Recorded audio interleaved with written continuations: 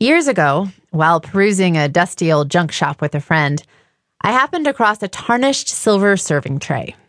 It wasn't solid silver, just silver plate, but it was beautiful. It was also $5. I bought it on the spot.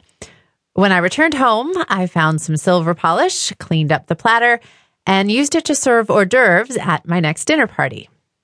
I felt like the poshest hostess on the block. Considering that at the time I lived in a Washington, D.C. ghetto, that wasn't much of a stretch. After I moved to Steubenville and took up residence in another ghetto, I discovered that the antique stores in the area were full up with cheap silver plate, leftovers from the city's more prosperous days. Thus, my obsession began in earnest. As a poor graduate student and fledgling writer, I wasn't always flush with cash, but Steubenville silver was a luxury I could afford. Bit by bit, year by year, my little collection grew until it reached the point where I owned enough silver to set a spread fit for royalty. Dozens of platters and bowls, multiple coffee pots, teapots, creamers, and sugars, 2 sets of flatware, and all sorts of charming miniature plates perfect for cookies, nuts, and other treats. At my wedding, we carted boxes of the stuff to the reception venue, using it to decorate mantels and tabletops. It looked lovely. Most of the time, though, my silver collection gets put to use for much humbler affairs. Easter brunches, Thanksgiving dinners, Christmas parties, and the countless little parties my friends and I throw to celebrate the church's liturgical feasts. To some, whipping out a silver serving platter every Ascension Thursday might seem like overkill, but for me, those feasts aren't just occasions to show off my flea market finds.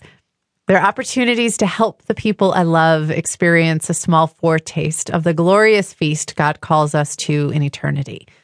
Silver serving pieces, in their way, hint at the riches that await us there. So too does the food they hold.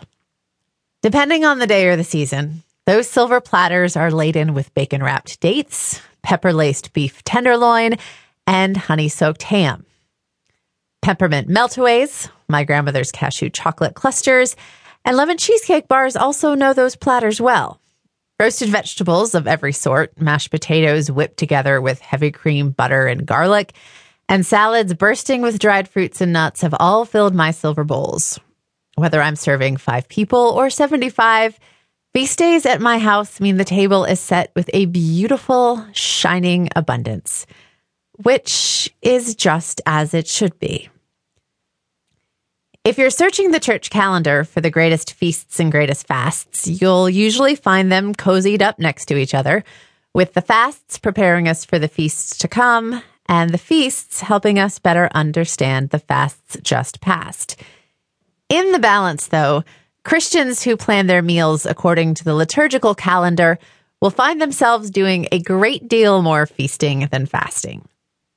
In the Catholic Church, every season of fasting is followed by a longer season of feasting. Lent is 40 days. Easter's 50. Advent lasts a little over 4 weeks. Christmas lasts a solid 5.5 weeks, beginning on December 25th and running right up to February 2nd, the Feast of the Presentation. Moreover, while the Latin Church mandates 2 days of fasting, Ash Wednesday and Good Friday, plus another 48 or so days of abstinence, most other Fridays throughout the year, her calendar provides about 3 times as many opportunities for feasting. We feast on Christmas Day and Easter Day, holy days of obligations, solemnities, and every single Sunday, all of which the Church considers Little Easters. We also can choose to celebrate favorite saints and martyrs on the dozens and dozens of days set aside to remember them. Heck, we can even feast in honor of buildings. The Papal Basilica of St. John Lateran and the Portiuncula Chapel, rebuilt by St. Francis, both have feasts of their own, November 9th and August 2nd, respectively. In the Catholic Church, we always have cause for feasting, which is grand for someone who likes hosting parties as much as I do. But the ultimate cause for our feasting is never a saint or a stunning work of architecture. The ultimate cause is always Christ. Feasting, like fasting, is an eminently human activity. The Greeks, the Romans, the blue painted Picts, and just about every other grouping of men and women since Adam and Eve